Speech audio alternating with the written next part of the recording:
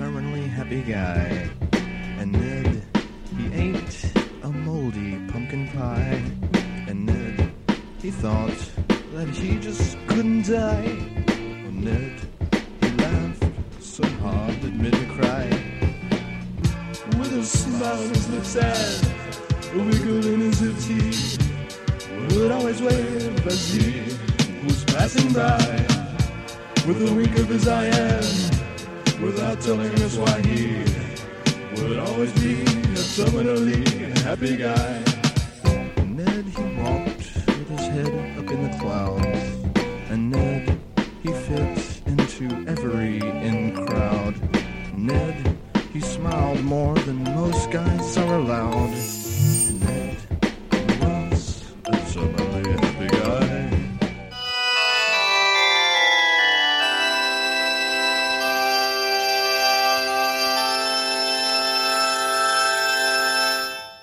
Please join me in the marathon prayer. May the taper not have left you feeling fat and lethargic, and the sniffles and niggles not develop into illness or injury. On Marathon Eve, may your friends and family not text you good luck messages after 9 p.m. If staying in a hotel, may it be clear of stag and hen parties, and may your room be some distance from any noisy air conditioning units, nightclubs, or someone who has just been let out of prison or returned from active service, and that night been reunited with their loving partner. If perchance you do sleep, may you dream of forgetting your number or race kit, or of not being able to find the start of the race, or of oversleeping and missing it completely, in order that on the day itself you will wake up, remember your number and race kit, and find your way to the start on time. May you eat a breakfast familiar to your digestive system. May your transport be on time and free from catastrophic mechanical malfunction. May the Portaloos have few people queuing outside and plentiful toilet tissue inside. May your GPS unit and heart rate monitor be fully charged, and may it find satellites immediately and link seamlessly with your chest strap, and not someone else's. May you not be held back by runners slower than you, starting too far forward, and in turn may you not spoil the race for others. May you not set off too fast, and remember that if you feel you are running too slow, you are still running too fast. Let the weather be 11 degrees centigrade during the race, with a light following breeze, and perhaps an inch of drizzle in the last 6 miles. And then, after the race, may the clouds disperse and reveal 20 degrees sunshine.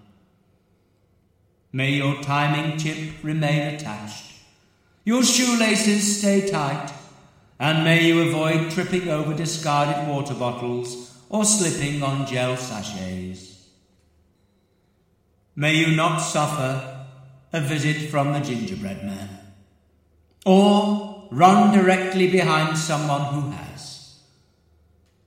May you not be impeded by idiots wearing personal headphones, passed by runners in fancy dress, athletes over the age of 80, your clubmates, your partner, or anyone off the telly. May you see your supporters on the course, and may your supporters see you. And then, when the race is over, may they meet you at a prearranged location and not change their plan and leave you thirsty, ravenous, and shivering as they struggle with the overloaded mobile phone network. May your nipples and sensitive areas be free from chafing. And in the final few miles, may you avoid hitting the wall, resist adopting a run-walk strategy, and find the strength to your legs. And on crossing the line, may you wipe the phlegm from your cheeks and the crystallized salt from around your mouth, and find the energy to smile for the cameras. And then, whatever your time or your achievement, be it a personal best or absolute unmitigated disaster, remember that your loved ones have tolerated your persistent absence, your challenging moods, and narcoleptic tendencies for months on end. So wear your medal or t-shirt with pride. Celebrate being one of the 0.1% of the population who have trained for and completed a 26.2-mile race. And enjoy a few days of being treated like the hero you are, walking like a cowboy with hemorrhoids, and not having to run a step. Amen. Hello, my friends, and welcome to episode 300 of the Run, Run, Live podcast. For those of you who have been friends for a bit, you'll realize that this is a necessary departure from our standard format to celebrate our tricentennial.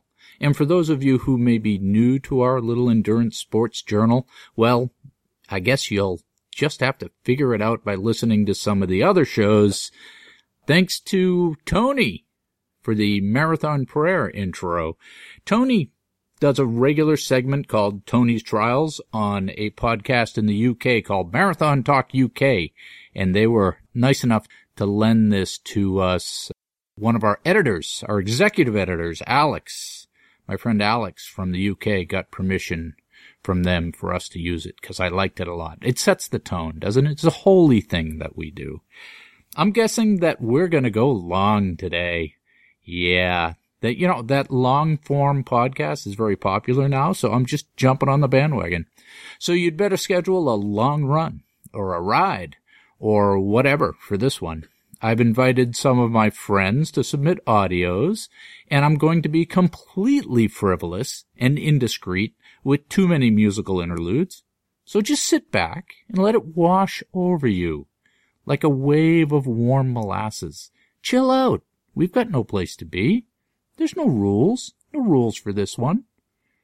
It's going to be a long show, and the format's going to be different than usual, but you want to hang around until the end because the A6 team has asked me to give away some shoes, and I'll set up a contest in the show outro, and everybody likes free shoes.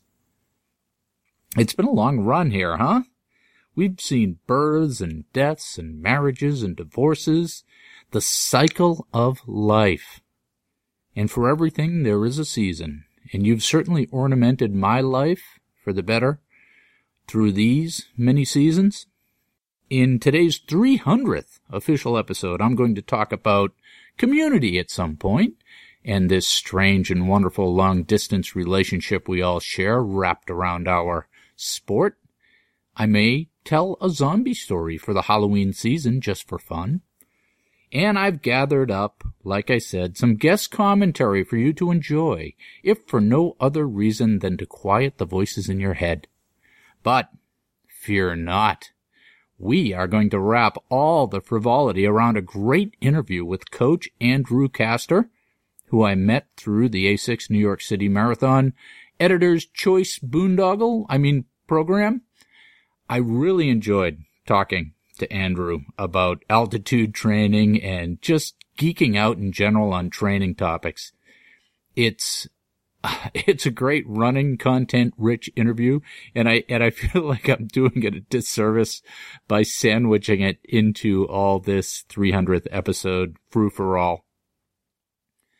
Nothing significantly new in my training. I'm feeling fairly strong. I'm healthy. I got a nice 2.5-hour long run in over the weekend, and that was significant in that I was able to maintain my heart rate and pace consistently throughout with no power failure. Too many of my long runs over the summer ended with the proverbial death march, so I think that's progress. I'm still trying to find my racing speed, and maybe it's gone for good. I don't know. I appear to be healthy, so maybe I'm just entering a new phase, a phase of slowness. It really doesn't matter, because either way, I'm going to get up every day and throw myself at my workouts as part of my personal balance. With the Marine Corps Marathon and the New York City Marathon coming up in a couple weeks on back-to-back weekends, my plan is not to race them, but instead to try to get away healthy. And then we can throw in a targeted cycle or two for either a midwinter race or a spring race. I'm looking at some shorter stuff too to fill in the gaps. So looking forward to some grand adventures over the next couple of weeks with new and old friends alike. So, my friends, bear with me as we take off our shirts and dance on the tables today, throwing all rigor and caution to the wind because, hey, we're among friends, and friends take the time to celebrate their accomplishments. On with the show.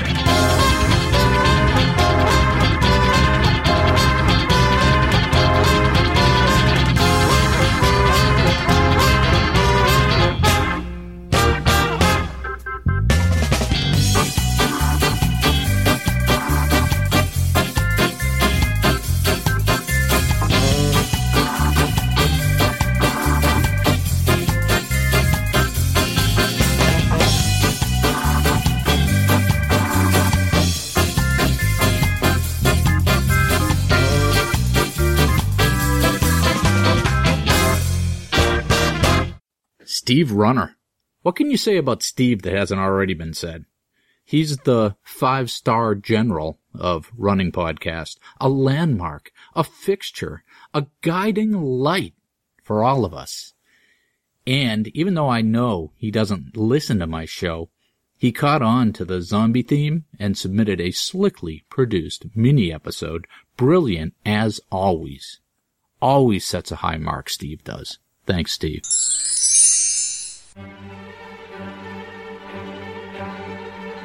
Terminus. Those who arrive survive.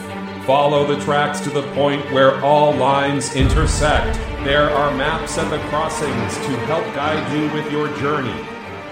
Oh, hey Chris. Welcome to the zombie apocalypse. It's Steve Runner here from Fittipidations. And, well, looky here. It's the 300th episode of Run, Run, Live. You know, I've always loved the name of your podcast. Oh, excuse me.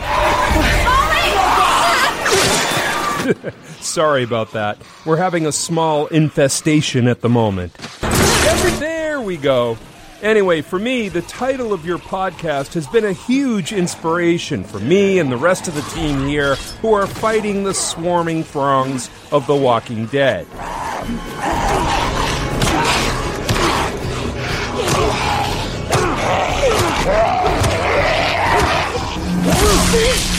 In a way, your podcast has become sort of a mantra of ours.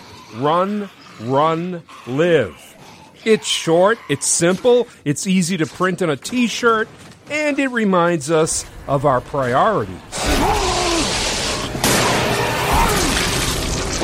Like when we're being attacked by the Walking Dead. What should I do? Run, run, live. In that order. So, thanks again for all of the great content, Chris. Thank you for your incredible show, and most of all, thanks for the inspiration. Steve, the zombies have us outnumbered. What should we do?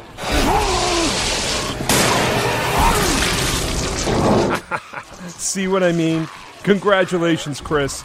And whatever you do, run, run, live.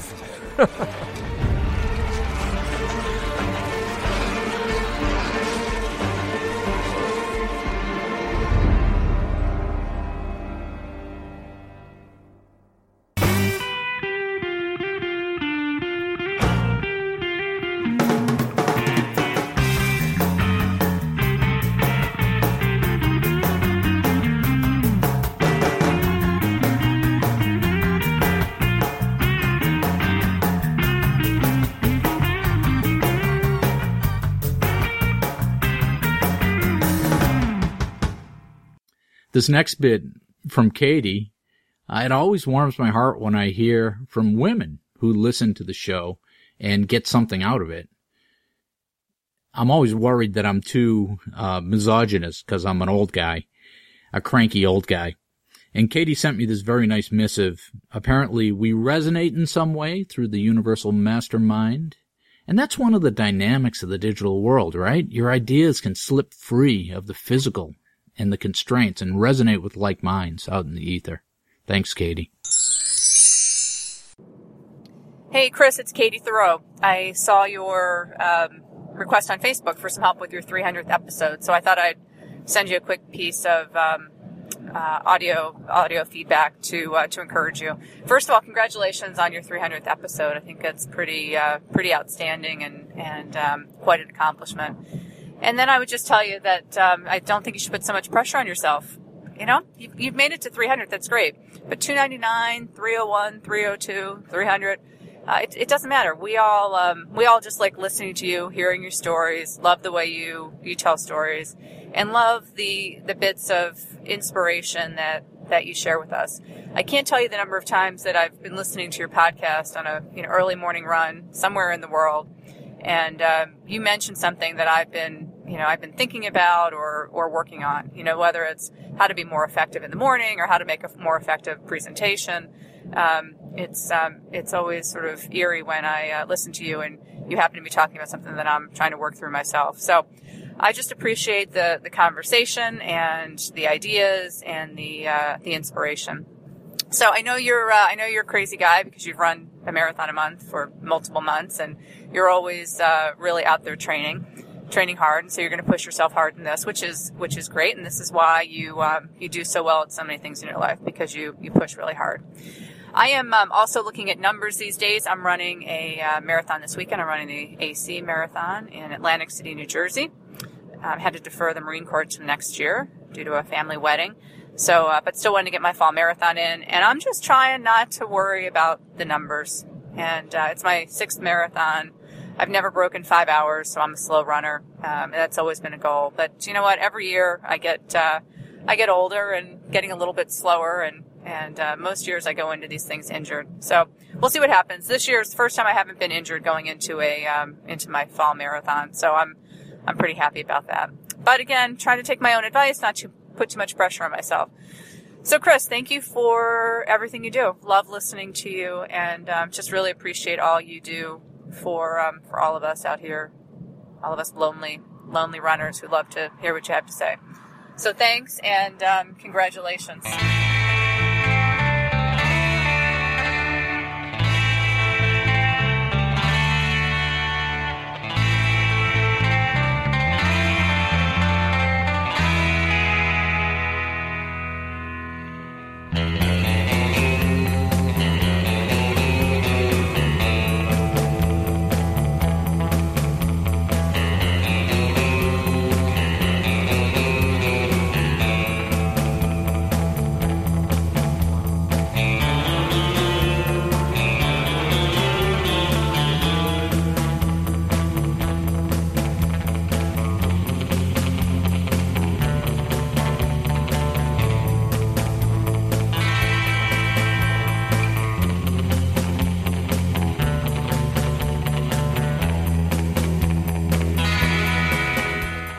And now some food for thought.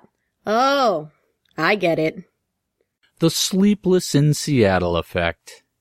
So what can we take away from all these remote one-way and digital relationships in this internet age?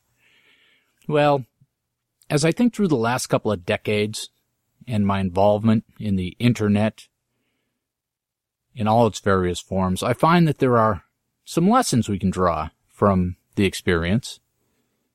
We have our online community, but how many of us have actually met in the flesh, in the protein form? I think that's the key. That's when you cross the barrier from online acquaintance to possible friend. As a podcaster for many years, I have this weird one-way relationship with a lot of people I've never met. And it's a bit like the audio version of Facebook. You get the version of me I want to show you, and you can be sure that's a biased and unrealistic sample of the real me. And when I started the podcast, I designed it as a performance. I wanted the delivery to be passionate and full of meaning so that you would get the full package of content wrapped in delivery. And trust me, I don't walk around every day emoting my words to everyone like a walking Shakespearean voice actor. My point is, you're getting a filtered version of me. That's not really the main dynamic. The main dynamic is that it's not about me or what I'm projecting. The version of me that you hear and visualize has more to do with you than me. You are seeing yourself, and I'm just the mirror.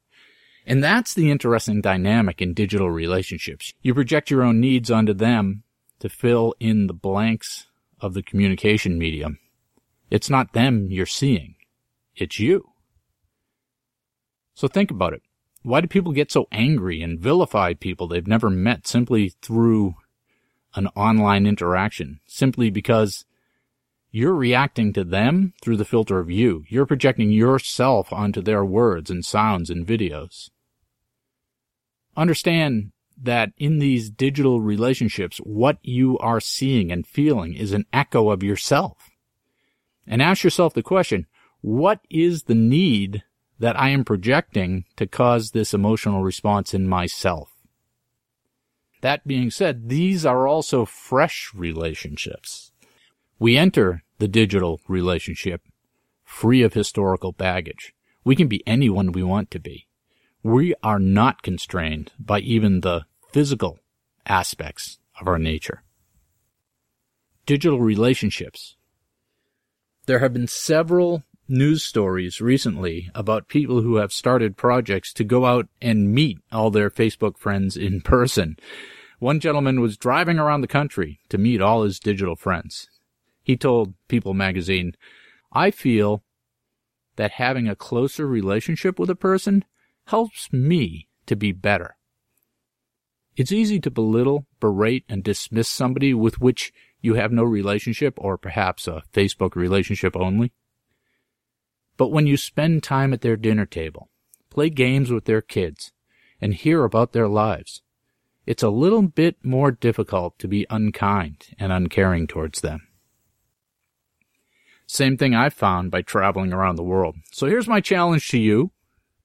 Look out across your digital landscape and your digital friends, and meet them for a coffee or a beer or a run, and make the metaphysical physical. Cement some of those friendships. Take that leap and convert some of these digital acquaintances to physical friends. Of course, you can always buy me a beer or a coffee anytime. I'm all over the place, and I may or may not exist. I might just be a reflection of you. I might just be an echo in the void. Cheers.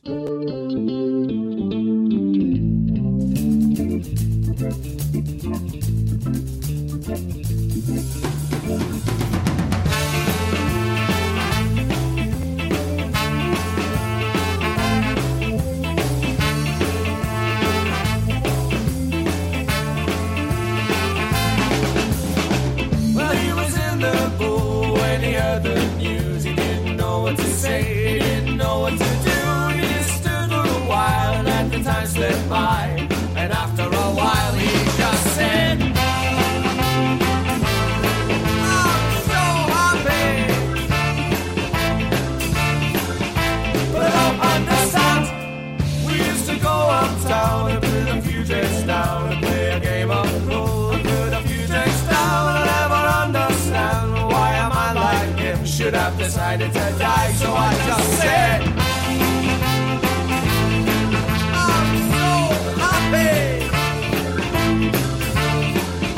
But I don't understand.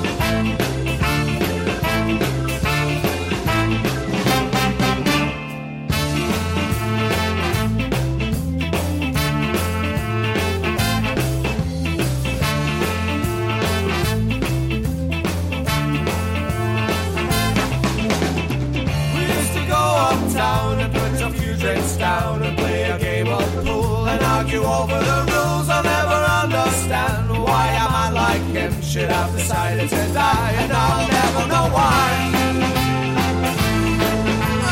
so happy, but I don't understand. I'm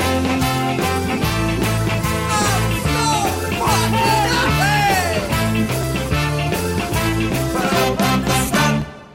Carlos. I've been listening to Carlos and watching him run through his beloved Pacific Northwest mountains and forests for many years. I would have never had the opportunity to know Carlos if it wasn't for being part of this online running community. And he's always got the Grateful Dead playing in the background. It seems like an idyllic life for me. Running in the forest and listening to the Dead. How could it get any better?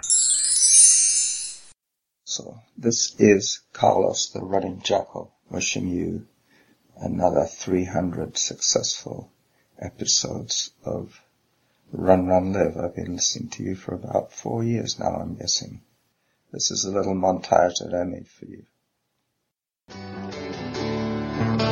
This is the saddle, and that is Rob Smith's Must Run Hill. I didn't take it, so I didn't feel obliged to run it.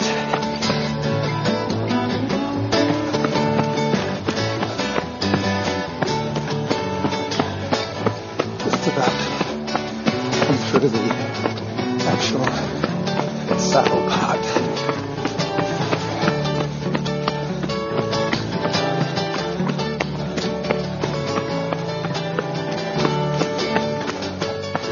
Here we go. Through the jaws in Squamish, BC, Canada.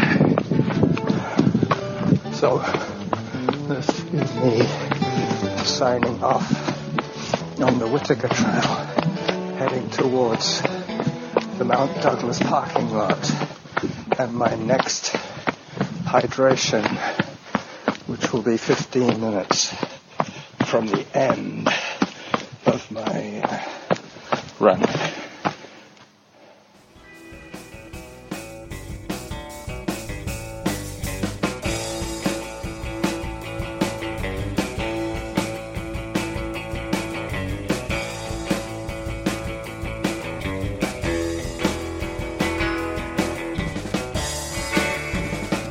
Are you going to tell me what I want to know, or am I going to have to show you my ass?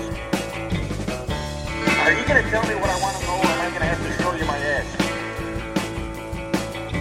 Are you going to tell me what I want to know, or am I going to have to show you my ass? Are you going to tell me what I want to know, or am I going to have to show you my ass?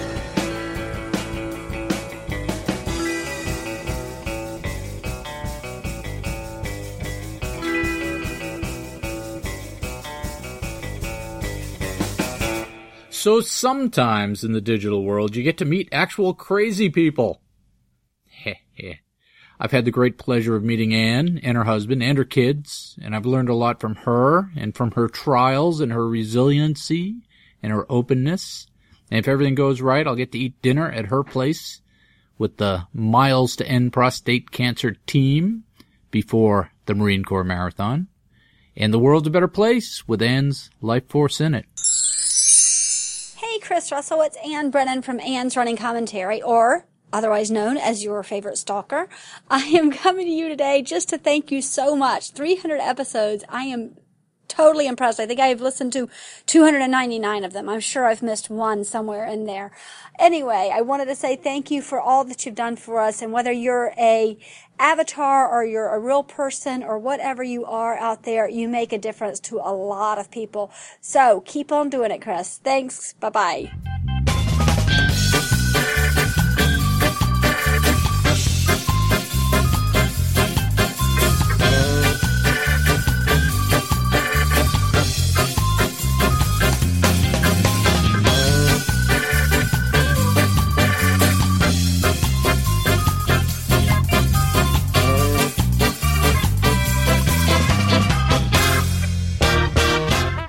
Steve Chopper. What can you say about Steve? Steve was one of the original running podcasters with his high-quality show called A Mile With Me. and I always aspired to be as professional in production as Steve was. His first shows were works of art, like BBC documentaries, and I've met Steve in the flesh, and I've broken bread with him. And when we met, we immediately bonded, and of course we ran and we raced each other like kids in the schoolyard.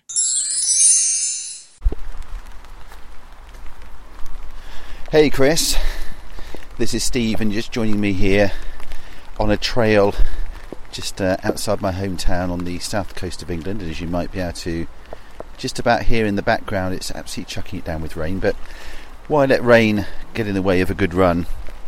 I just thought I'd check in with you and just congratulate you really on achieving what is an amazing feat of getting to 300 podcasts. I think even that is not taking into account podcasts under different versions and so on, so probably much more than that. So anyway, I just thought I'd check in and I guess give everyone just my thoughts on the achievement of getting to 300 editions, and I guess thank you on behalf of other listeners for your efforts in doing all the podcasting. So during the summer I undertook a wave of activities. I was working on my house, so I got out there, I painted the fences and I did the gates, I repaired the guttering, and I even filled a few cracks in and painted the walls on my house itself. I decorated the hall and I refurbished the landing.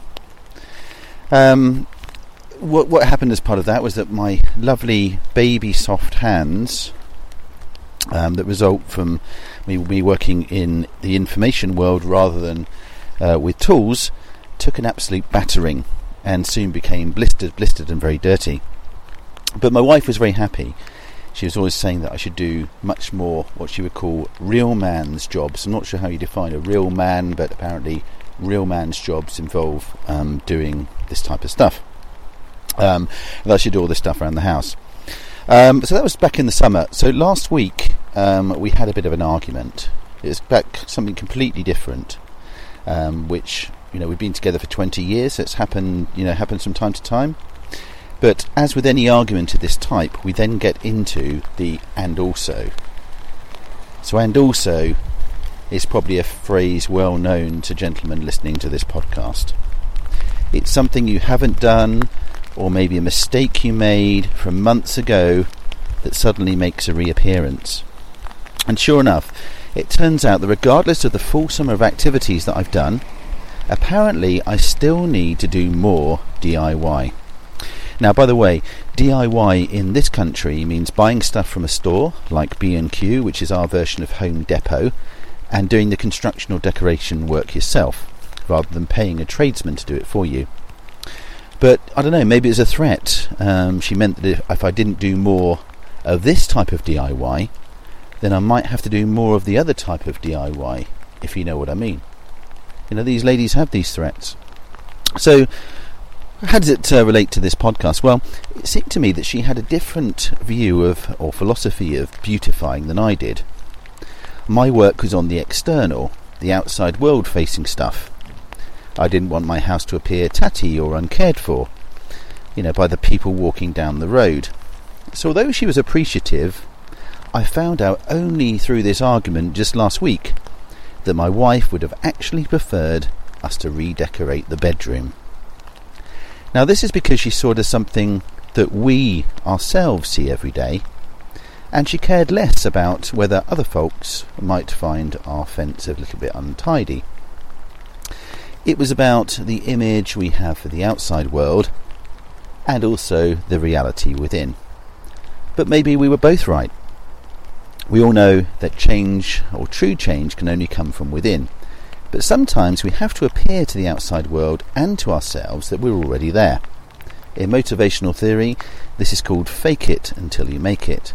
You have to create the vision of where you want to be and believe in it whilst you wait for the reality sometimes to catch up. And sometimes, to be fair, my reality is a long way behind, struggling, panting away. So I might have to do a bit of a walk break here to allow the reality to catch up sometimes.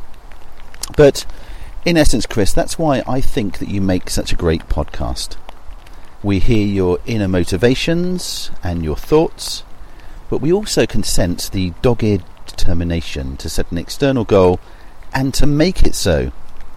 When we add the wisdom gained over the years of running, lessons from your business experience, and the great informal self-mocking style, then it all adds up to a great show.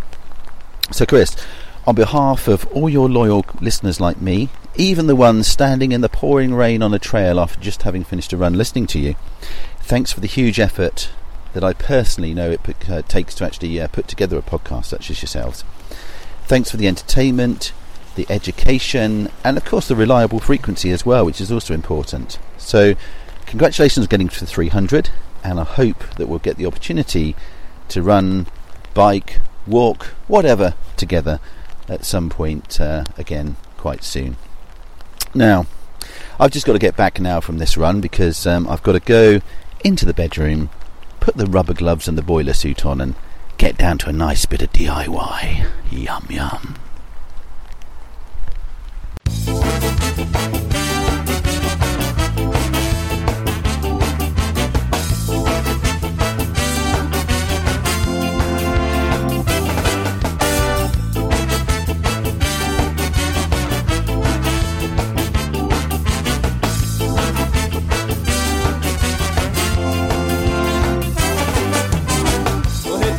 And received a signal that always used to make me smile. But nowadays you listen and there's emptiness across the dial. There's superstars and shy pop stars repeated from the dusk till dawn. On every hour and every station, what the hell is going on? We hear the same thing every goddamn day. We hear the same thing every goddamn day. We ought to throw our radios away or kill ourselves. Turn off the radio. They play the same thing every day. Turn off the radio. It's not your music anyway. Turn off the radio. You better listen what I say. Turn off the radio. Turn off the radio. 'Cause music's better from the heart. Turn off the radio. So play some real stuff that's a start. Turn off the radio. Don't tear my rock and roll apart. Turn off the radio.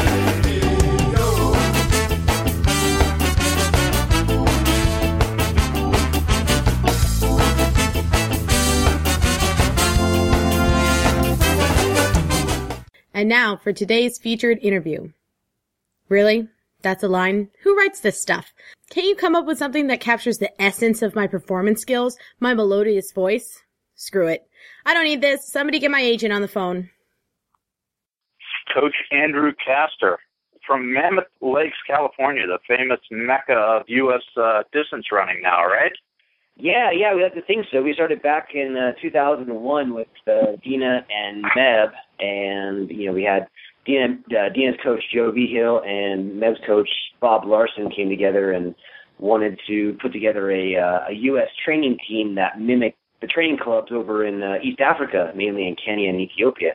So that was kind of the goal, and we wanted to do it at high altitude, and Mammoth was a great place because Coach Bob Larson brought in UCLA cross-country teams up here during the summertime, just drove the 5 hours from LA up to Mammoth and would come up here. And I actually had been up here in the summer in high school, and Dina was actually up here in the summer during her high school career as well.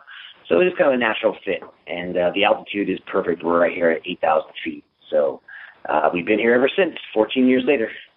How much does the training at altitude make a difference for folks? I mean, do you have to live up there, or can you do some sort of periodicity at altitude that makes a difference? Have you guys actually measured that? It has been measured. We actually make structural adaptations if we live at altitude all year round. Structural as in capillary beds, a vast network of capillary beds that feed our muscle tissue, both nutrients and blood. So there's a benefit to living at altitude all year round, and that's something we've done since 1996. My wife and I met each other in Alamosa, Colorado at 7,500 feet, and I was going to school at Adams State University, and Dina was there training with Coach Vigil after graduating from University of Arkansas. So we're coming up on, we're pretty close to the 20-year mark living at altitude, and some elite athletes in the United States and around the world do short training sojourns up to altitude where they go 3 to maybe 6 weeks of living in altitude. I know Shalane Flanagan is one of those where her home base is actually in Portland, Oregon. She's been to Mammoth a few times. I think she currently is in Flagstaff, and they utilize her group, the Bound Track Club, utilize Utah as well.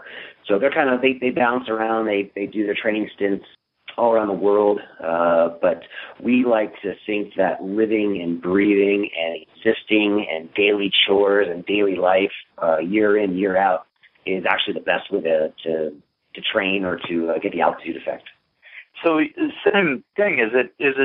Does the training have more impact at altitude? Because it's sort of like training with weights on, in one sense for us flatlanders to go up there. How long do you see it taking people to adapt? Where they no longer sort of notice that they can't catch their breath and they're having headaches and they're lightheaded and that sort of stuff. Right. Well, you never really sort of adapt. That's kind of the point. I run up the steps here at the house, and I get winded when I go up, and I do that down at sea level, and I don't get winded. So that's a little indicator that you never really actually adapt fully 100%. However, you do close that gap, obviously. But it's I'll give you one little story about Dina. In 2004, in the spring of 2004, she was down at the Olympic Training Center in Chula Vista, California, and her and Coach Viho were talking to Mike Shannon, the exercise physiologist down there, and they actually hooked Dina up to this big balloon with a gas exchange mask on her. Mike Shannon, the physiologist, told her to start reading a book, to just continue reading with this apparatus on, and he was actually adjusting the altitude in which she was breathing or existing at. And he would ask her, so where do you think you are right now? And she said, I'm at sea level. And about 10 minutes would go by, and he'd ask her again. She's like, I feel like I'm sitting in my living room reading a book based on the percent oxygen in the air. And she started to continue reading, and she read a page, and then she forgot what she read on the page. And she went back and reread it, and her reading comprehension had gone down. And she asked him what elevation she was at, and he said 12,000 feet. So she lost a little bit of focus at 12,000 feet. So one of his recommendations was to move, since we can't move our house any higher, we're at 8,000 feet exactly, and since we can't move our house any higher, to go up to Lake Mary, which is at 9,000 feet, and to do a few workouts a week up there. And that actually was enough stress to elicit a spike in her EPO production to get a higher red blood cell count. So her and Meb moved their hard interval sessions up to 9,000 feet that summer, and then we had some good results in Athens later that year. So there is some specificity that you can move specific workouts up to higher, a couple thousand feet higher, and it does have an impact, huh? Yes, we are actually in a very, very unique location. We're able to get up to 9,000 feet with it's just a 5-minute drive from our house, literally. We can train at 9,000, 8,000, 7,000 is where our track is located, and then drive down to 4,500 feet within a half hour. Now, we're probably the only places in the Western world that we can live at 8,000 feet and drive to 4,500 with that kind of discrepancy in altitude. Flagstaff has Sedona, but Flagstaff isn't as high as Mammoth, and Sedona is higher than Bishop, which is our nearest lowest town. So we have a great ability to escape the winter, basically live high and train low out of necessity. And when I took over the Mammoth Track Club just a couple of years ago, I went over some of the data from Meb and Dina, and I had noticed that about 90% of their best performances came in the spring when we were actually living high and training low just out of necessity. So I've incorporated lower workouts with my group here in the current group of Mammoth Track Club at different times of the year. So we're probably driving down next week to 4,500 feet to get some fast intervals in. That's interesting. So you think that maybe that at the lower altitude you're getting a higher quality workout, you're getting more bang for your buck, And also it's sort of a race simulation because you're going to be racing, New York City at sea level. Right. Yeah, we consider 4,500 feet pretty much sea level. We get more bang for our buck during the workout, and the workout isn't as taxing and doesn't take as long to recover from. That's one thing that we have to be careful about up here at 8,000 feet is when our athletes do a very hard workout, it takes a little longer to recover from that workout. If we're working down at, quote-unquote sea level for us, we recover very quickly from that. Yeah, that's super interesting. So what's it, I've seen pictures of Mammoth, but it looks a lot like sort of high desert, right? Not a lot of trees, just a lot of scrub, and sort of those 2-lane highways that stretch out into the distance forever. Yes, that's exactly right. And that scrub is actually sagebrush and rabbit brush. And the sagebrush is blooming right now, and my wife wants to tear her face off because she has these really bad allergies with the sage this time every year. This is her 4th year in a row that she's had bad allergies. Ever since she was pregnant with our daughter Piper, she gets allergies right at the beginning of September, and it lasts about 2 or 3 weeks. So that sagebrush is really wreaking havoc on her, and that's exactly where we run that long stretch of road, that 2-lane highway. That's our tempo run road, and we run out there, and that the hard efforts lower the immune system, and her nose starts running and her eyes start watering and she starts sneezing during the workout or in between reps, and so I really feel sorry for her.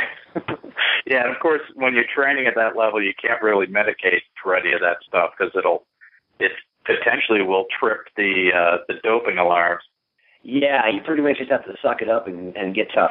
Yeah, so it must be like a who's who of training when you guys go up there, in the afternoon. You get all the elites from around the U.S. doing workouts, tempo workouts on that same stretch of road, depending what time of year it is, right? Sure, yeah. We have people coming in and out of town. Right now we have a few international athletes, basically athletes trying to make their national teams, and we get a lot of folks coming in and out throughout the summer, and not so much in the winter. They typically go to East Africa in the wintertime, but we had a pretty good summer with people coming in and high school teams coming up and collegiate teams coming up from Southern California. So there's a lot of young energy, I would say, a lot of young energy with not only the elite athletes but the high school kids coming up and wanting to meet some of our Mammoth Track Club athletes. So it's a lot of fun. So you guys, are you building up any infrastructure up there to support sort of this growing crowd of people? The infrastructure for housing is in place because we're a ski resort town. We actually can put or sleep about 60,000 people. Our year-round residence is about 8,000. So our town really swells in the wintertime when the snow's flying, so to speak. So we have the infrastructure as far as housing. We just put in a track and field complex almost 2 years ago. That's being really well utilized by the high school teams, collegiate teams, and some of the professional teams that come through. We actually had a Japanese crew from Japan who came up with their marathon team, and they did a 10-day stint in Mammoth, and then went down 5 days to Palo Alto, and then came back up to Mammoth for 10 days just to give their bodies a break from the altitude. But they were putting in mega miles when they're up here. They were running about 175 miles a week when they're up here. Just all slow, easy. They probably never ran faster than 7-minute pace. Yeah, so they're doing sort of Lydiard build-up, trying to change their physiology up there at altitude, huh? Yeah. Yep. Cool. So, changing gears a little bit, I get the email from you with the training plans attached. There was an advanced plan and an intermediate plan. I looked them over, and there's really nothing new there, right? I mean, it's just speed, tempo, long. So I'm looking at those plans. I'm saying this could be the same plan I'm looking at in 1995. So what's changed over? How's training changed over the last 20 years, or has it? I think people try to get creative and fancy and really overthink it. I take a lot of my training philosophy that I've built over the years from Coach V. Hill, and he was basically, compartmentalize the workouts. You got your easy long run on Sunday, and that's going to develop, your aerobic system. You got your threshold run or your tempo run we do it on Friday. and that's anywhere from 4 miles to 10 miles, right at threshold or just below threshold when you start getting above 6 miles. And then you have your speed work, and we basically rotate between mile repeats and Ks. So it's nothing fancy. I mean, it's all about hard work and being smart and really not overthinking it, really keeping it simple. And these are the workouts that Dina did going into, when she started with Coach V Hill back in '96. So she's been doing these workouts for about 20 years now. And they really seem to be working, and it gets the athletes really thinking about what they have to do on a daily basis rather than, there's some athletes that come up here and they have their whole workout written on their hand because it's so confusing. Where they do a K float at 4 minutes per K, and then they have 6 by 150 with 30 seconds, 45 seconds, and 60 seconds recovery, and it's really not that hard. I mean, a lot of the East African athletes alternate between K, a hard K and an easy K, and they do that for 20K. Really not that hard. The only thing that gets complex up here is where to do the workouts and what time of the year to do the 9,000 feet workouts, the 8,000 feet, the 7,000 feet, and the 4,500. That's where a little bit of experience comes in, I think, on my part, where I've seen it over the last 13, 14 years with a few different coaches here at the helm of the Maverick Track Club. So I think knowing those formulas is a little more complex, but the workouts themselves are really simple, like you said, and you're probably doing the same workouts, back 20 years ago. So. Yeah, exactly. And I think you're absolutely right. You look at the stuff like from the running magazines, and it almost looks to me like they tried to grab one workout from every coach and sort of cobble them all together into a big pile, and it's just confusing. Sure, exactly. Yep. They'll have hills, and then they'll have intervals, and then they'll have pickups, and then they'll have something else. Right, and one thing we do incorporate into our marathoners is our A6 Family Track Club is the only a marathon squad. I mean, everybody on the team right now is running a fall marathon. One thing we incorporate into our training is an uphill steady state run, which is basically an uphill tempo from 20 to 35 minutes. And then we start transitioning into flat tempos, and then eventually we transition out of uphill tempos. But, it's basically working the same system, just without the pounding. You get a little bit more muscular demand and power output running up a hill at between 8,000 and 9,300 feet. But it's pretty simple, too. Yeah, at tempo effort, which may be a little bit lower than a tempo pace. Mm-hmm. Yeah, so is that your basic training philosophy for these folks, these big teams that you manage, is just keep it simple and do the the speed tempo long? Yeah, absolutely. The tempo runs and the threshold runs on Fridays, they kind of morph into a goal marathon race pace for us here at Altitude. We have a run that we do. It's a 10-mile indicator run that whatever they can do for 10 miles at 7,000 feet, they can replicate in the marathon at sea level. So a great example, and this held true to the second. We have a young girl. She's 24. She was 23 when she debuted at Grandma's back in June, and she did a 10-mile tempo run on the Benton Crossing Road out here in Mammoth, and ran 5:55 pace for 10 miles. And that was about 3 weeks before she ran the Grandma's Marathon. And sure enough, at Grandma's Marathon, she ran 5:55 pace for Grandma's Marathon. So it's a really good indicator of what an athlete could do. I know Dina ran about 5:20 pace about a year before, or maybe 6 months before she ran her American record in London. So that was an indicator as well of what the tempo or the goal marathon race pace run can do for athletes' confidence mentally, saying, "Hey, I'm in this kind of shape." And that's only if they're doing the required marathon training volume, of course. If they're running in the 100 to 130 mile range where they actually have the volume in their legs, But yeah, so it's a really good. We have some benchmarks that we can utilize up here to give athletes a sense of what they can do for the marathon and the half marathon. And for the half marathon, it's a 6 mile tempo run, the 6 mile threshold run out at the same road, and you take that pace and you minus a couple seconds per mile, and that's what an athlete can run for a half marathon at sea level. Yeah, exactly. And just to clarify for folks who might be listening to this, when you keep referring to Dina, that's your wife, who's the Olympic bronze medalist in the marathon, and very famous. I remember her back in the day winning all the cross country meets in the U.S. back when I was starting up. Oh yeah, and cross country played a huge role in the development of her career, and actually the rekindling of her career.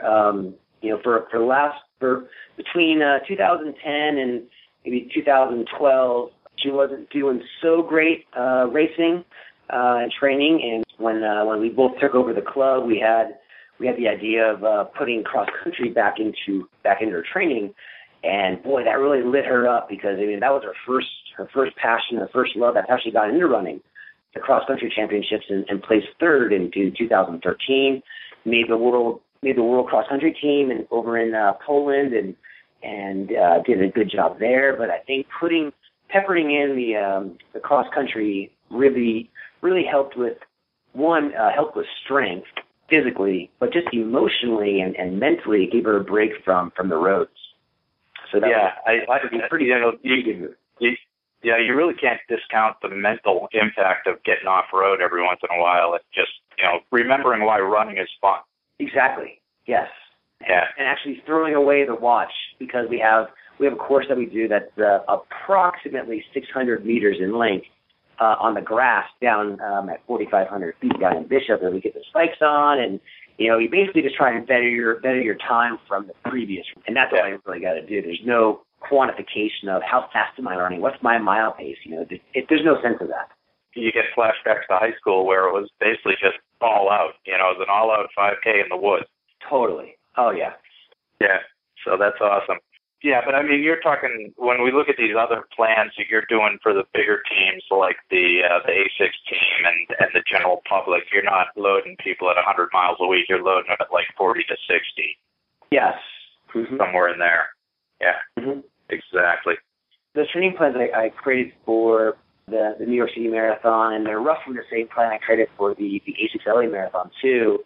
It's basically a trickle down effect from the philosophy that I take with my elite athletes.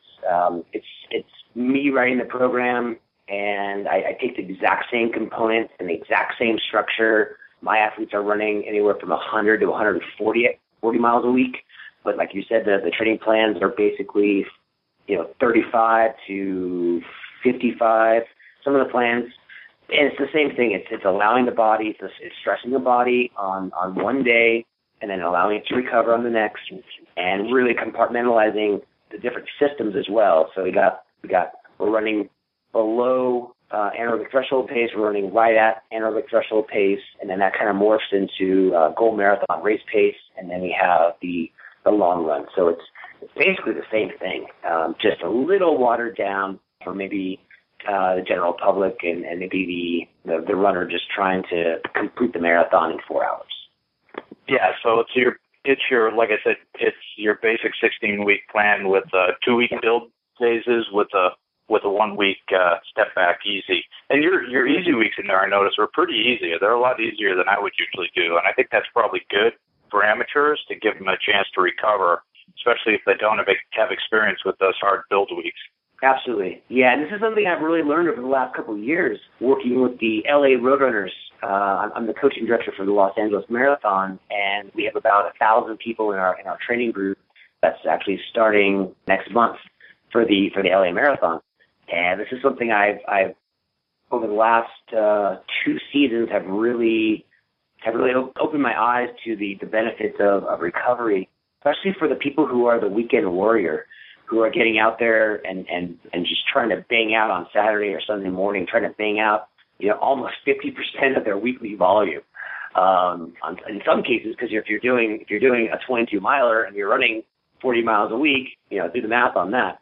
So allowing for recovery and not maybe, not running until maybe Tuesday or Wednesday of the next week because of time constraints. I've really learned that the athletes need the recovery more than they think. Yeah, and we're not getting, we're a lot of times as amateurs, we're running on very little sleep, and we don't get the daily massages or the training, the trainers or any of that stuff, right? So it's sort of squeeze it in when you can. So those rests become real important for injury prevention. Absolutely, for sure. All right, man. Well, I'll let you go. Do you have any? I think you have a new website up, right? I do, yeah. CoachKastor.com. I just launched that. It was actually about 3 years in the making. I had a few projects, a child born in that time, so I kind of pushed it aside and worked on it every few months. But I finally hit the launch switch about a month ago, and really proud of the site. So if people want to check it out, that's up right now and live. And working on getting my Twitter feed to pop up on it, and yeah, it's been great. What's your Twitter handle, Andrew? At Coach Kastor. Coach Kastor with a K. Coach Kastor. All right. Hey, Coach K. Yes. So what are the big race plans this year? We have a great fall coming up. We have, like I said before, we have every single athlete on the Mammoth Track Club racing a fall marathon or a half marathon. And we have next weekend, we have the Philadelphia Half Marathon, taking 3 athletes there. Dina's racing there. She's looking to break the World Masters Half Marathon record, which is 1:09:55. And she's actually pretty close to that pace up here in Mammoth. Her training's going exceedingly well. So we'll see what she can do in the streets of Philadelphia. And then we have athletes running the San Jose Half Marathon, Rock and Roll San Jose, and then the Chicago Marathon, Frankfurt Marathon, and the New York City Marathon. All right. Well, it sounds like you're going to be busy. That's why you're up at 5 o'clock in the morning, Andrew. Exactly. That's why I get up early, so I can get a head start and a jump start on the day. All right. So don't forget to hug your kids too, right? Absolutely. All right, man. Thanks for the chat. We'll see you later. All right. Thanks a lot, Chris. Appreciate it. Yeah. Bye.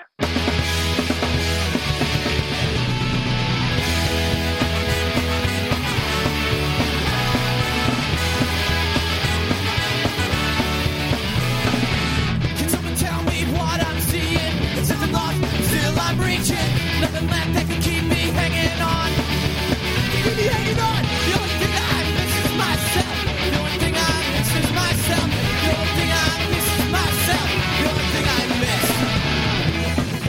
As the pendulum is swinging from side to side, I never wondered why things that always meant the most to me could never be. I never wondered why. Someone tell me what I'm seeing. Is it lost? Still I'm reaching. Nothing left that can keep me hanging on. That can keep me hanging. The only thing I miss is myself. The only thing I miss is myself. The only thing I miss is myself. The only thing I miss. From my friends, they don't give up on me when small things grab on and they try to weigh me down. I've reached too far. My life, a grip, and that grip still keeps me hanging on. Someone tell me what I'm seeing. Still I'm reaching. Nothing left to keep me hanging on. Keep me hanging on. The only thing I miss is myself. The only thing I miss is myself. The only thing I miss is myself. The only thing I miss is myself.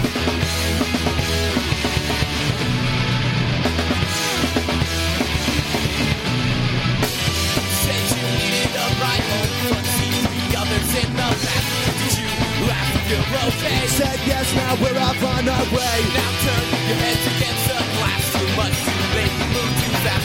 Rolling the window down. Right change, like we heard the sound. You don't tell me what I'm seeing. It's in the lost, still I'm reaching. Nothing left that can keep me hanging on. Keep me hanging. The only thing I miss is myself. The only thing I miss is myself. The only thing I miss is myself. The only thing I miss. Dwayne. So obviously I caught Dwayne on a good day. I think he was just waiting for a chance to bust out with some creative audio here. He went all extra mile on me in this segment. That's another fun thing about our community. You discover people's hidden talents. So thanks, Dwayne. And now, Cheap Thoughts by Dwayne Hespel. As a kid, it wasn't so much the thrill of the fireworks that gave me my first true sense of independence, but rather that one of them set my parents on fire.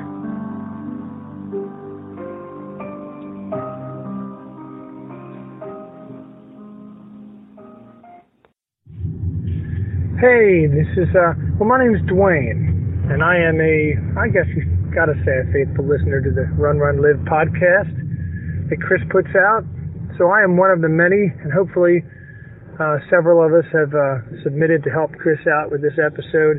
How can we make this fun and pay Chris back for all the time and effort he puts in? I don't know. So I'm just being real spontaneous. I'm on my way home from work. I just caught Chris's request on Facebook and thought I'd put in my 2 cents. So what can I talk about? I just got back from the Poconos in Pennsylvania, the Pocono Mountains. Beautiful. The leaves are changing. We have a cabin up there, my family does, and 100 acres in the woods, which we're not allowed to go into because of that crazy guy that they're still looking for. For those of you that are spread out across the country or maybe even in the world, there's some guy who shot a state trooper, and it's been a month-long manhunt for this guy in the woods of the Poconos, and that's right where our cabin is. It's literally 7 miles from the town that he grew up in and where the search is. So, sure enough, I go up to the cabin while the search is going on. But anyway, it was beautiful up there. Leaves are changing. It is the Steamtown Marathon weekend. Any of you who are familiar with that has a strong traditional calling. No, that's not the word. See, this is why I'm not doing a podcast. It's got a base of participants, and it's got a history, and it's got a culture and a character. The Steamtown Marathon, they take you a half hour north on a bus ride, 26 miles north, and you run point to point, mostly downhill, which is deceiving. Because I guess it's, when I hear people talk about the Boston Marathon, it's similar in the sense that the first 10 miles or so is just like a nice grade downhill, and you get very comfortable, but then you pay for it later if you pick up too much speed. But anyway, they had great weather. I was so jealous not to be, you know what, I don't want to run that one again. I got too many other ones I want to do. But I was jealous not to be running on Sunday morning. Yesterday, that would be. It was such beautiful weather, but I've had this heel issue. I don't know what it is. But anyway, my name's Dwayne from Lancaster. Just thought I'd check in and share. I appreciate you, Chris, and all you put out for us. And so hopefully this filled in the gaps a little bit. Who else is going to contribute? Come on, guys. Let's see what you got. I can't stop it because I went to screensaver. Just edit it, Chris. Thanks. And now, Cheap Thoughts by Dwayne Hespel. On my next road trip, when I pull over to one of those rest areas, I wish some crazy guy would chase me around with a pickaxe. That way, I can do my resting when I hit the road again, which is the longer part.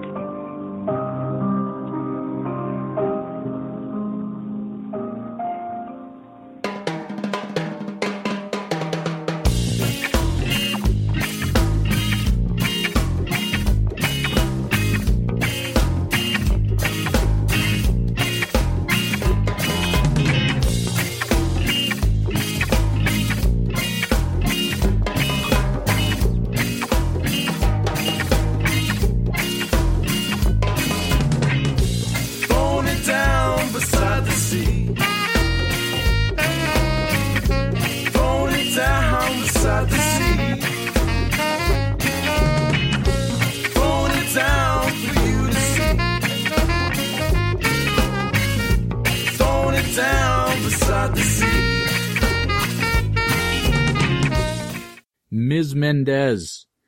I've been having conversations with this young lady for a long time, but I seldom hear her voice. We're always trading emails and Facebook posts. And wow, I gotta tell you, what an amazing voice. I can die happy now. We made a bet once, we did, and one time when we both had marathons on the same weekend, and I happened to have a decent race, so I won the bet. And I don't care so much about the lobster dinner, but I am happy to have made a friend, and that I'm grateful for. Hello, my dear Chris. I'm here sitting at Austin Airport, and I thought, well, you're always recording stuff for us while traveling, so I may as well do the same. Yes, I'm here talking to myself, and I'm sure like everyone thinks I'm a crazy woman, but that's okay. I don't really care. My flight is half an hour delayed, and yes, it's United. Surprise, surprise. I've been away from home for more like a week. I went to Denver first, and it was my first time running at altitude, and that humbled me, but it was so much fun. Then I came to Austin for the Austin City Limits Music Festival, and I saw many bands, and of course, one of my favorites, Pearl Jam, and that was great. Then in Austin, I was here running with high humidity and heat. So it's been like a week of very tough running. And I'm now ready to go back to freezing Canada. I know I owe you a lobster dinner, and I won't forget. I hope I'll get the opportunity to pay that to you, because you've done so much for me. You've inspired me for such a long time. And I hope I can pay you back. And thank you very much for 300 episodes of wonderful podcast. It's been so much fun, and I hope you had fun too. Thank you. Goodbye.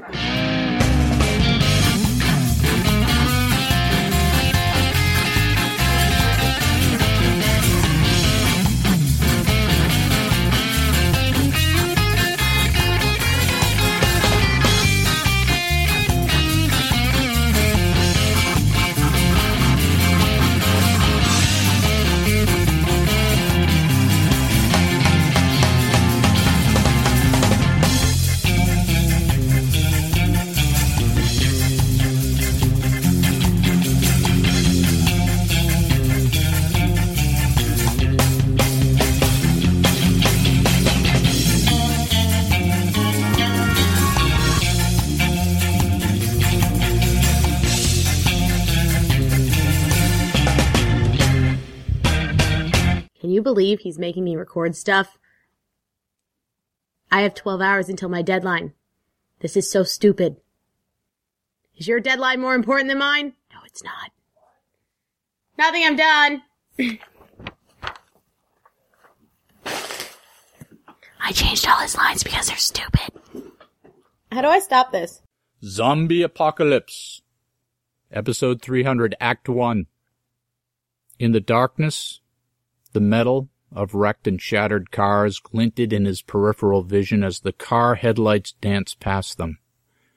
They had worked over the months to clear this lane by pushing the abandoned hulks off to the side. He still had to fight the normal reaction of his brain to start at the glimpse of these automotive ghosts lurking and inert, crowded against the sides of his open lane. He had to drive with the faith that one lane was still open and clear. The tires hummed on the asphalt. A strong smell of hot rock and dirt came through the window like the center of some ancient forge. The autumn moon hung full in ochre just above the naked trees. It was the harvest moon, partially obscured by stringy clouds, like something from the Halloween cards of old. He scrunched forward in the seat, pulling himself forward with the steering wheel, shimmying his shoulders to loosen his neck. The landscape rushed by. He had gotten used to and even started looking forward to his weekly run between the survivor outposts, something routine and constructive to measure the days of the apocalypse.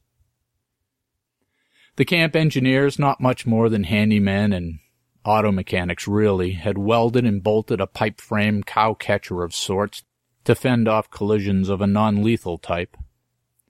The occasional deer or stray, but mostly the staggering undead. It was like something in the old movies he'd watched as kids. They'd turn dumbly with hollow eyes into the onrushing vehicle.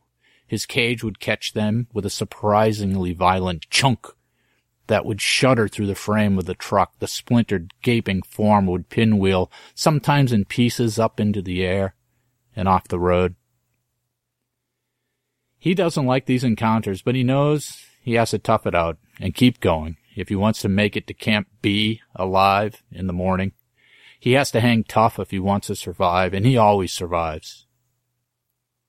He sees them stumble out of the mist from the side and resists the urge to swerve. One catches low under the guard pipes and drags on the driver's side, catching weirdly in the front wheel and causing the truck to pull hard left. Standing on the brakes and fighting the wheel, the other catches the side of the cage on the right and slingshots through the passenger windshield with a horrifying crunch. Trapped half in and half out, the thing with great flaps of gory skin hanging snaps at him as he loses control and the truck digs into the shoulder. The world turns in sickly slow motion as the truck flips. He doesn't know how many times down the guardrail and across the median, coming to a wrecked and rocking stop against a ruined tractor-trailer. He blacks out.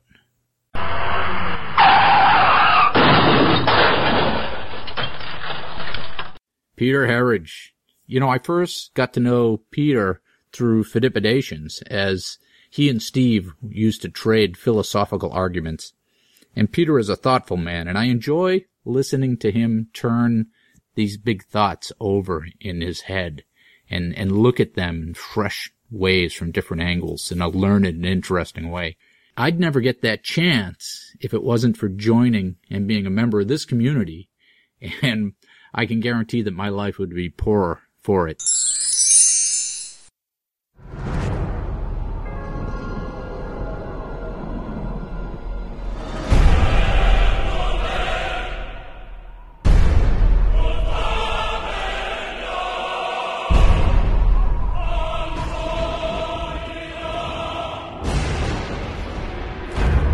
We Spartans are descended from Hercules himself. Taught never to retreat, never to surrender. Taught that death in the battlefield is the greatest glory he could achieve in his life. Spartans, the finest soldiers the world has ever known.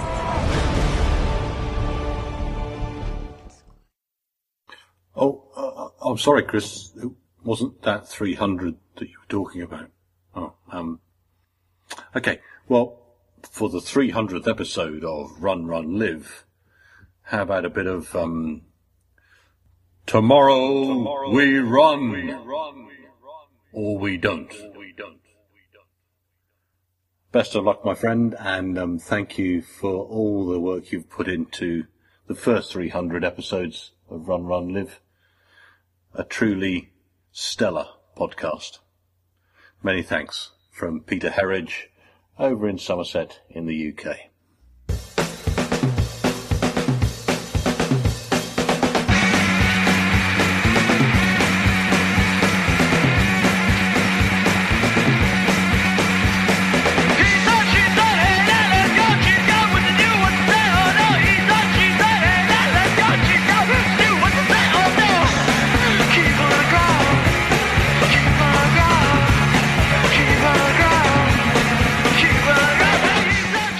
So this next one is hilarious.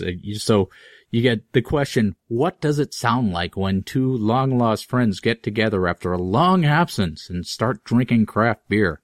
And this answers that question. I guess this bit from Eddie and Adam would be the answer to that question.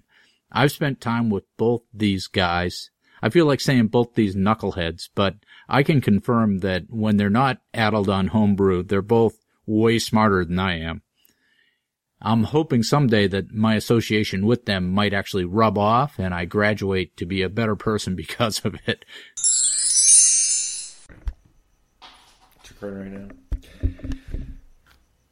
Are you sure it's recording? Are you sure? I'm absolutely sure. Listen, we're recording where do you audio. put the damn cord in this machine? I think I paid the money, so I think we're rolling, Eddie. All right, we're rolling. We are here. This is Eddie Marathon and Zen Runner, and we're here to congratulate our dear, wonderful friend. You know, one of our we've known this best guy friends. for a long time. We've known him since the 50s. 1850s, when he had 1850s. mutton chops, and he didn't wear a hat. And he ate roast mutton. And he wore mutton pants. Oh my gosh, they were in They were style all back then. the rage. They were the rage. And the women back then were going, oh, Kenneth, we love those. They were obese and skinny at the same Obese time. was in back then. Yeah, but so was... Obese was the new black back then. Right, the new orange. The new orange, too. Yeah, it was both. And how did they do that with black and white? Yeah, I and don't get oboes. Oboes, too, were pretty There's popular. nothing like it. I think it was just at the beginning of the oboe craze of 1850. It could be. Lick your reed. Yeah, okay. You know, I guess it's a double reed, dude, on an oboe. So that's like a technical inside music thing. That's true. Yeah. But this is really not. It's not about music. No, this it's is about running. a salute, A salute. celebratory salute to one of our dearest salutations. And we've been saluting. Yes. If you haven't been able to tell already. But we are here to really give some huge congratulations to one of our dearest, gratitude, bestest buddies ever, Kevin. I think on that's the Extra Live podcast. No, it's an online radio show thing. Online. Yeah, it's kind of like a thing where you go to the place with the phone thing and you plug it in, but you used to do it the other way. But I'm now not you really sure, but the thing is, he's one of our bestest And then buddies. people forget about you, but then they remember you, and then they like you. He's on iTunes. With Apple and stuff like that? Yeah, so that means he's got to be kind of good, you know. Well, I guess, but they have that other stuff going on, you know. Well, it doesn't really matter because we're here to salute him, and we got to support our bestest buddy. Yeah, he did 83 shows. I thought it was 200. 280 in a row. In succession. He never missed 3. 3? He never missed 3. That's a triad, you know. Never. Yeah. The guy's awesome, and he gets on there and he talks about like running and like business and like music and eating, and he talks about pseudo military conformist rock music. Wow, things like that, right? Is it in Braille? It could be. Yeah, you know, it's coming. The guy is That's awesome. an upgrade. And you know, he did run a few marathons with us. Wow, with us, really cool. He did backwards. He did. Yeah. Oh, he ran backwards. This guy is so awesome. And all his friends love him.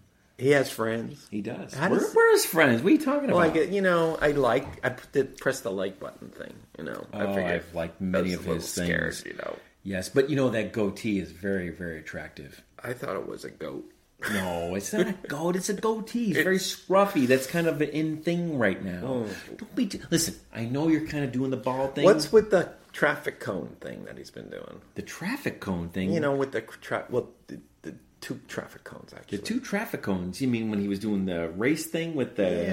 it's Groton, whatever it is, whatever? Instead of the beard, it's the cone. Oh, the cone. The cone yeah. thing. Well, is that I hate to say this, pal, but is that like a jealousy statement because of your bald-natured... No, it's not about me. Dome it's there, or what's going on? It has nothing to do with me. Are you sure? Positive? Swear to God? Bet someone's life on how you love? I don't think it's the shiny the top. No. But he's scruffy. But in an endearing way. In a way in which you can all, like, endear. And, like, deer? Well, there's deer in those woods. D-E-E? His dog... Or A? His dog, Billy, loves running with him. The wonderful dog. The wonderful Billy dog. Willy dog. The Billy Willy. The Billy goatee dog. It's actually a goat. He runs with a goat. Is he neutered? Is he neutered? Who? I don't know. Christine? Either He's one. Christine. I don't know. Yeah. Reproduction's in, though. You got to watch out. It's in and out. It's not just in, it's both, my friend. I know. Well, you know, they got In-N-Out burgers out here, so... Yeah, that's just something I wouldn't know about. So well, we're here to congratulate you on this huge, magnificent, percolicious, endeavor of 200 episodes in a row. I thought it was 218. 18? Okay, still this math being on the test. I was it not may be prepared for more, that. it may be less. Okay, I mean, all who right, really all right. is I don't counting know. anymore? I mean, seriously, folks. I don't know, I but this whole mean, extra I think it's- Fedipidations podcast is a great idea. I think it's a conspiracy. A conspiracy against what? Against Sparta. You mean Sparta? Sparta. Yes. You steal our women? You make us slaves? Hey, on mile 20, I've done plenty of fartas. Yes, with a PH. Have you done fartlicks with your fartas? Fartlick. I mean, come on. You could pick any name for running, and fartlick. It's just the That's wrong. just not right. Yeah, a fart. I think the International The Runners last thing you Association want to for lick. American Runners of America would be against that. That's exactly right. Well, no, mine aren't like that. Mine one time, well, I can't even say. No. I can't even say. No, because you don't. It's not with your mouth. Let's just say that's the first and last time I used that new pair of running shorts. Wow. Well, all this is meant with love, with dedication, with honor, with joy for our dear friend Kenneth. Kentine. Kenneth Christine. Kentaro. You guess it like Kentaro. That's Japanese.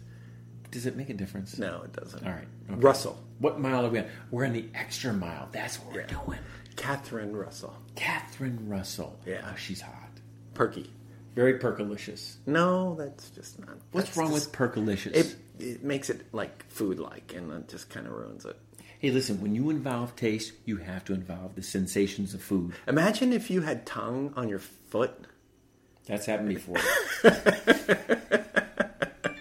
It's happened before. This is an absolutely delicious. Oh, listen, the Kansas City Royals have a 3-0 lead in the ALCS. It could be after defeating Baltimore 2-1 in Game 3. It could be an I-70 series in the World Series. Do you know that? I thought this was an Amber Alert. No, it's not Amber Alert. Yeah, our common sense is missing. No, not at all. But we're not here for that. We're here for our dear friend Christine Christine Russell. 200, 300, 2 S's and 2 400. L's.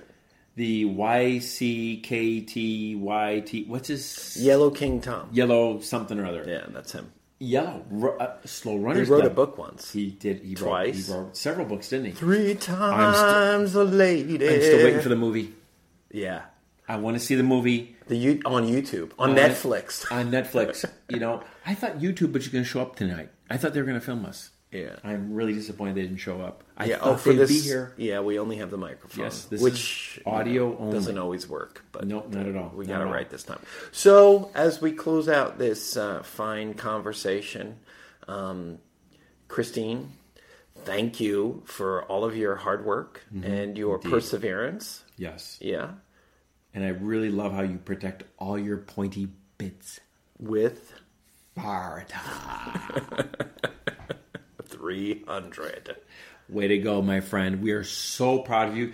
Any more proud, we would... I'd probably take a nap. That sounds good about now. All right, buddy. All the best to you and to all your wonderful listeners on the Extra Run Fedipidations Slow Alive. Podcast Live podcast. Show. Yeah. Yes. Good night. God bless. Okay, that was just creepy.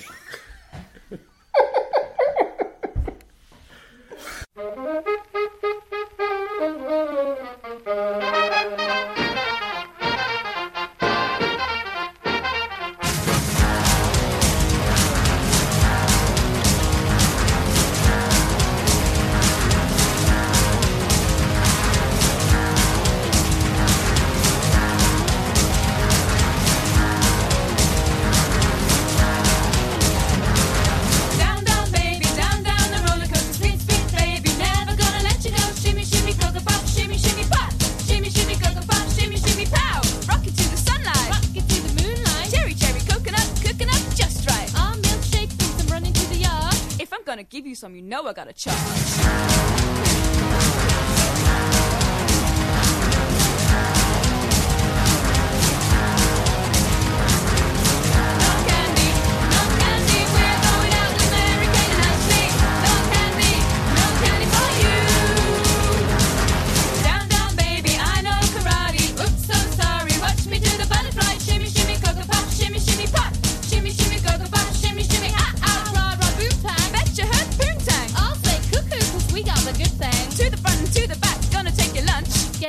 ring bay and get ready for the punch.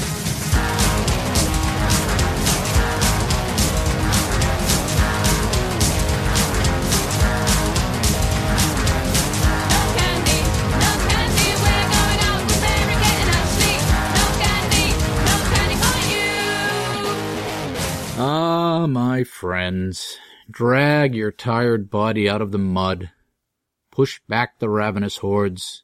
Celebrate! We've come to a milestone. We've survived. We've grown. We've run. And we've run some more. And maybe we've even lived a little. And I hope to keep that streak alive. Frankly, I'm not sure what form the show is going to take from this point forward. But I'll do what I can to fill the void, to light a candle, to shine my feeble light into the dark and murky corners, and find forgotten or unnoticed treasures to weave into the tapestry of our mutual digital experience. As promised, my friends at A6 America want me to give away a pair of New York City Gel Cayano 21s. So these are $160 shoes. And I've never run in them, although I'm up to 5 different pairs of shoes that I'm running in from these guys right now. And one of them I like a lot. I like the E33s. I like them a lot. So the Gel Cayanos, they are described on the A6 website as follows. The new Gel Cayano 21 NYC Special Edition was made for the 2014 New York City Marathon and is updated with nothing but the best in A6 technical innovation, featuring the next generation Fluid Ride and Ortho Light X40 sock liner for the lightest and most luxuriously stable ride yet. Mild to moderate overpronators will run the streets of New York City in secure comfort, thanks to the new, uniquely designed fluid fit upper and heel clutching system. So I think if I boil all that down, it sounds like a light stability shoe. And if that sounds like something you want, I'm going to set up a post on my website at runrunlive.com, and all you have to do is go leave a comment to register, and we'll pick a winner on New York City race weekend. Just make sure you give me a real email address when you post, or I won't be able to find you. So, my friends, as hard as it is to find the time to slap together a show every couple of weeks, I really do enjoy it. Think of it this way. If it wasn't for the Run, Run, Live podcast to keep me occupied, I clearly would have had enough time to have written a best-selling novel by now. And then I would have sold the rights to Hollywood. I would have gone out there, hooked up with the drugs, the alcohol, the starlets with questionable morals. I would have gotten divorced. And I'd be sleeping in my own filth in a West Hollywood gutter right now. So, you've saved me from all that. I am almost done with my book project, my Marathon BQ book project. 15 chapters in, so the end is in sight, only a couple chapters away. I had a couple people raise their hands to help me edit it, and I sent them drafts, but I never heard from them again. So I think there might be a problem there. It took longer than a month to pull this together, but I wouldn't have gotten it done at all if I hadn't challenged myself. So I'll edit that up and polish it up and do a launch in the next couple of months. Here's an actual value-added tip that I heard a couple weeks ago when we were talking about creative projects, like writing a book or something like that. When you work on a creative process, the emotional energy and the momentum, the project itself, think of it as shaped like a capital U, the letter U. So when you first start, you're all excited and you're full of energy and you make progress quickly and it's very clear. And that's like the straight side, the first side of the capital U. But then when you get partway through, you get into the project, you start to realize all the things that need to be worked out and you get mired down and you start going sideways into distracting offshoots.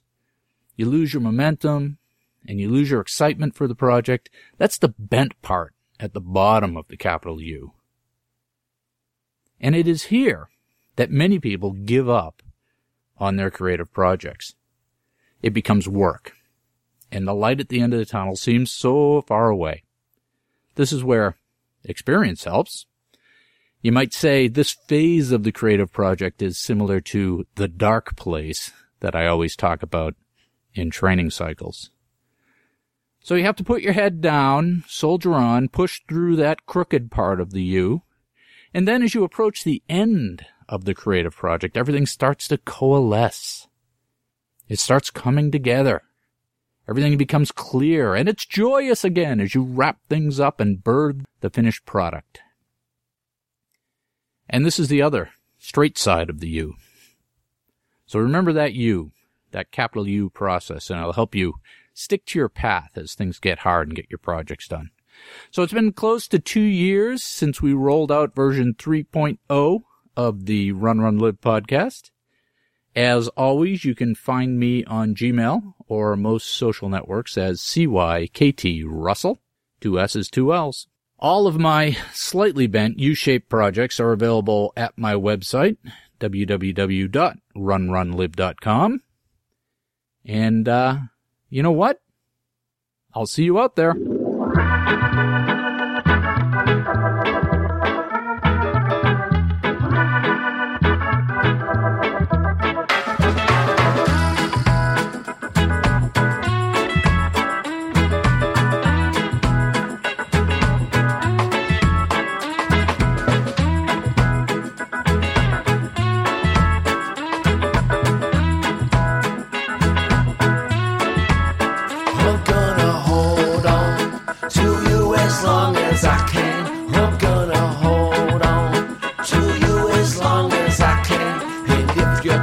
To leave me, girl, I'll understand. I'm gonna hold on to you as long as I can.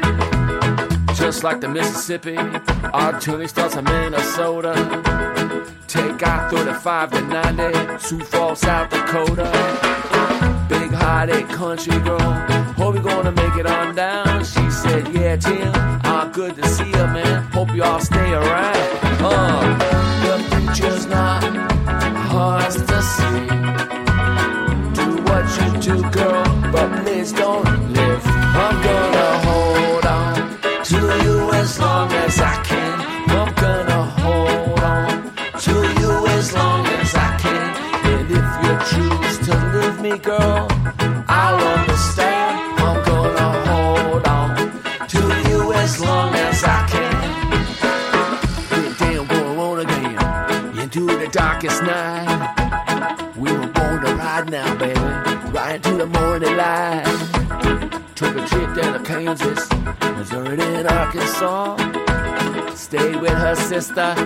That girl's above the law. The future's not hard to see.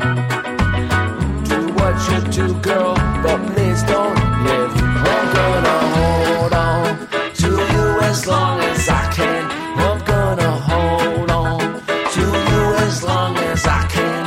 And if you choose to leave me, girl, I'll understand. I'm gonna hold on to you as long as I can.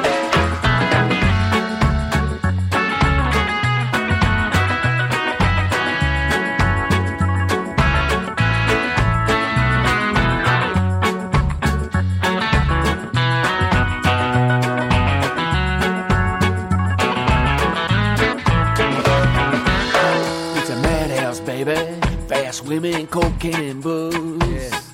The toughest of the roughest. Right. I got nothing to lose. Before I met you, everything was going wrong.